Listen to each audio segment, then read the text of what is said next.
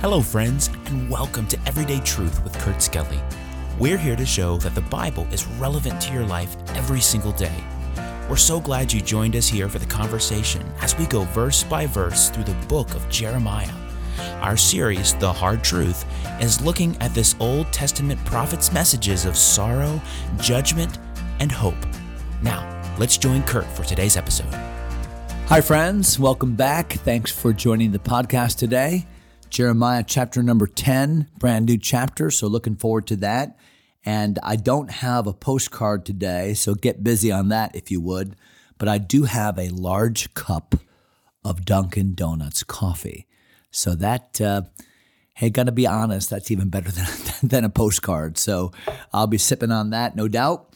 But let's go ahead and dive in. Jeremiah chapter number 10, and we're going to begin reading at verse number 1. My intention today, just to kind of hold myself accountable, is to get through 10 verses. So we got to move to do that. Would you look, please, if you would, at verse number 1. So Jeremiah chapter 10, verse number 1, where the Bible says, "Hear ye the word which the Lord speaketh unto you, O house of Israel." Now, I love that introduction because it's Jeremiah that is preaching. And he says, listen to what God is saying to you. Listen to what God is saying to you.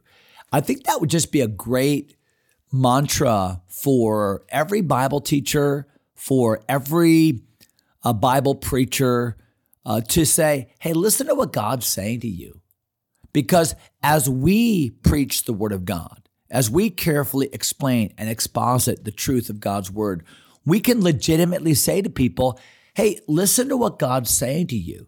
And I think it's very important as we share Bible messages to show that the authority for that message is not our own, but it's the Lord's. And that's why it's incumbent upon us as teachers and preachers to make sure that we're extracting the truth from the Word of God and not simply eisegetically. And what that means is we're not reading into the text of Scripture what we want it to mean, or somehow mangling it, or putting verses together that are out of context to make them say what we want to say. No, let's make sure that the messages that we're giving are indeed from the Word of God. And that's what Jeremiah did. Look at verse number 2. "Thus saith the Lord, learn not the way of the heathen. Be not dismayed at the signs of heaven, for the heathen are dismayed at them." So specifically, verses 1 through 5, the Lord deals with the problem of idolatry. And the human heart is a heart that's prone to wander. Sometimes we sing that song. And the people of God were so tempted to idol worship.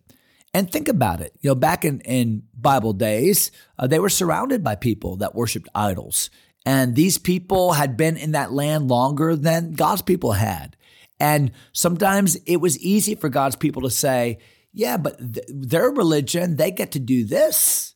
Their religion, they get to be sensual and they get to obey the temptations of their flesh. And they said that when they do that, when they make that God or carve that idol, then the rain comes and things get better. And we want a lucky charm too.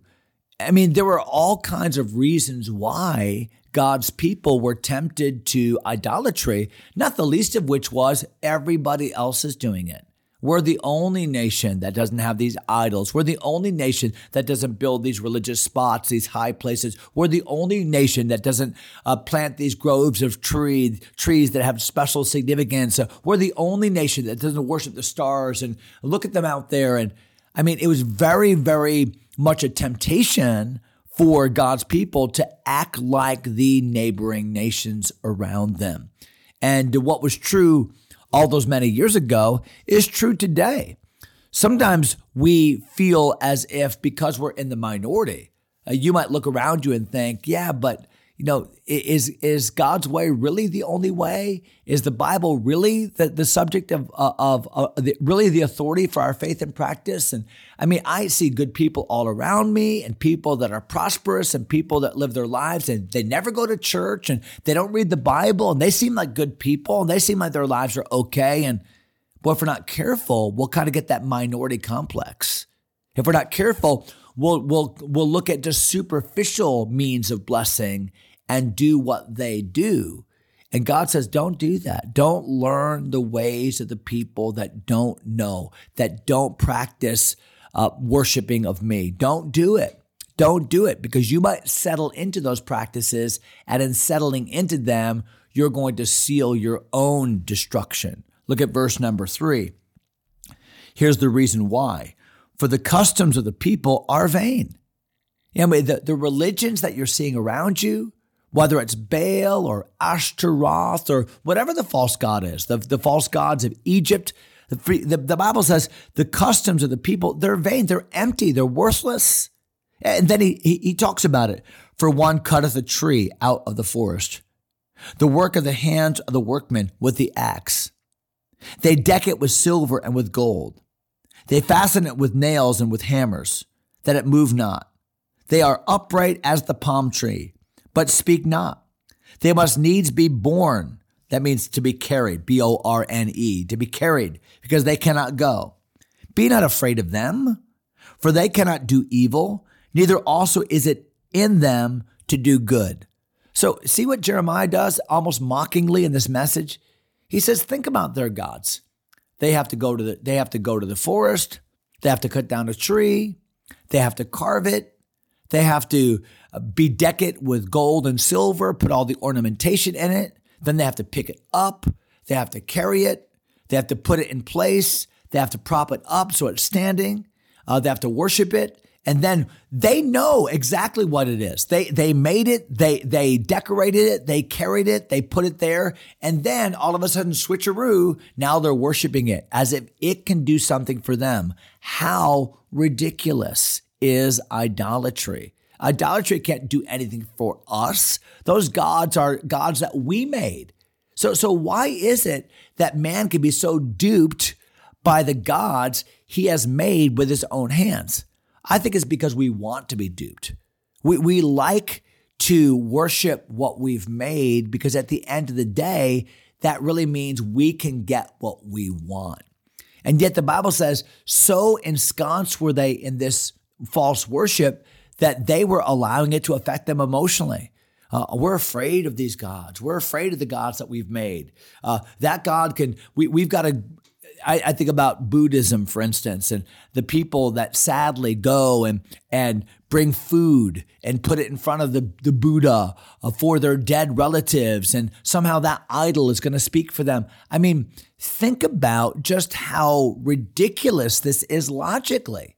And yet people have done that for millennia, haven't they? And so what is the message of verses 1 through 5? The message is that idol worship is foolish. It's foolish because at the end of the day, we're not worshiping a stick. We're not worshiping a piece of gold. We're not worshiping an idol. We're not worshiping this thing that's propped up. We're really worshiping ourselves, because we are the ones that planned it. We are the one that processed it. We are the ones that propped it up. We are the ones that made it. And so therefore, we're really engaged in self-worship, aren't we? I can call the shots. I'm in control. I can do what I want. And under the guise of religion, it's really just self-worship. So verses 1 through 5, that's the negative. That's what idols cannot do for you. I'm so glad that I don't have a God that I have to prop up. I have a God that props me up. I think about how the Philistines stole the Ark of the Covenant in 1 Samuel chapter number 4. And remember, they brought the Ark of the Covenant, a symbol of the very presence of God, and they put that Ark in the temple of their god, Dagon. And remember what happened when they got up in the morning and went into the temple? Dagon had fallen flat on his face right in front of the true God. And they propped him up and he fell down again. The whole point is this, that our man-made idols will never stand in the face of God. Look at verse number 6. For as much as there is none like unto thee, O Lord. So now see the direction, the change of direction in the message. Jeremiah is mocking them for their foolish allegiances, but now he speaks directly to the Lord. There's none like thee, O Lord. Thou art great. Thy name is great in might. Lord, you are not even to be compared to these false gods. You are truly great. You're great in your person. You're great in your power. Verse number 7, who would not fear thee, O King of nations? You're not just the King of Judah. You're not just the King of Israel. You're the King of all nations. Who would not fear thee, O King of nations? For to thee doth it appertain. In other words, everything belongs to you. Everything is about you, even the people that don't know you. Verse number 7, for as much as among all the wise men of the nations and in all their kingdoms, there is none like unto thee. I mean, you can go as far as you want to the east, north, south, west. You can go to that nation that's close by or that other nation that's far away. You can examine their gods, their religion, their history, and you won't find one God, one religion. You won't find one way of living, one philosophy that holds a candle to the true God. That's what Jeremiah is saying here. So he has decried their false worship, but now he's elevating the worship of God. See, it's one thing to point out what's wrong. It's one thing to say you should not worship that. But if all of our preaching and all of our teaching to our children, to the next generation is don't do that, don't believe that, don't go there, don't wear that, don't say this, don't worship in that way, if that's the sum total of our messaging, then that's not helpful either. It's not a matter of what we don't do per se. It's a matter of finding our value in God, seeing God for who he is, seeing God in his greatness, in his power, in his incomparable nature. Look at verse number 8. But they are altogether brutish and foolish. The stock is a doctrine of vanities. That idol worship is empty. It's animalistic, is what this is saying. It's dumb. Verse number 9, silver spread into plates is brought from Tarshish, gold from Uphaz, the work of the workman. In other words, these precious metals and this art, the way that people can manipulate those metals and decorate them and form them in shapes. They're imported from these famous places, and they're brought in for the express purpose of decorating these wood carvings. And the Bible says, from Tarshish, from Uphaz, the work of the workmen, of the hands of the founder, blue and purple in their clothing. So seamstresses and purple clothing, which was the color of royalty. And to develop purple dye back in those days was very expensive. There was a certain kind of shellfish that was crushed to produce purple dye. And it was very expensive. It was the color of the rich and the famous and the connected. The Bible says the blue and purple is their clothing. They are all the work of cunning men. So the best workers, the best seamstresses, the best materials, all of it dedicated to making these idols, and yet none of it is worth anything. It might be worth something because of its physical value, but as far as its spiritual value, it is worth nothing. Verse number 10. I knew we'd get here. Verse number 10. But the Lord is the true God. He is the living God. I love that. He's true. Why? Because he's the living God. We didn't go discover him and cut him down in a forest and paint him up and decorate him up and then worship him as some inanimate object. No, we didn't cut God down. God can cut us down. That's the whole last chapter. No, God is the living God. He's the true God. The Bible says an everlasting king. He's the eternal God, truth, life, eternity. An everlasting king, at his wrath, the earth shall tremble, and the nation shall not be able to abide his indignation. Now, God is more than able to control our nation. The nation of Judah, said Jeremiah, but all the nations of the world. And we better be on his side, because his indignation, his wrath, when we violated his will, when we said no to him, who in the world can stand against a living, true, everlasting, powerful God? And of course, the answer is nobody. So we better get on his team, because anything we can make will ultimately fail us.